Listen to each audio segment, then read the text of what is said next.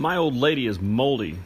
Hello, friends and future friends. This is Chuck from BlueJug.com. No, she's not really moldy. She's just sensitive to mold.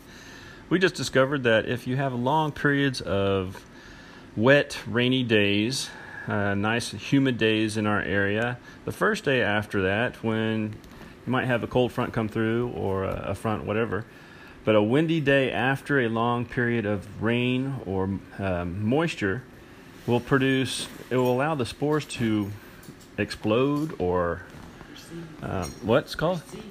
The seeds coming out of the spores to go all over the place. So it's a good idea to actually stay indoors even though you don't want to after a long time of having, being stuck inside because it's rainy. But it's a good idea for people that are allergic to molds to stay indoors. Because if you do have sensitivities to those molds, it's going to be a high count of mold spores in the air. So, live and learn every day. We're always learning something about health, about the way to live our life to the fullest.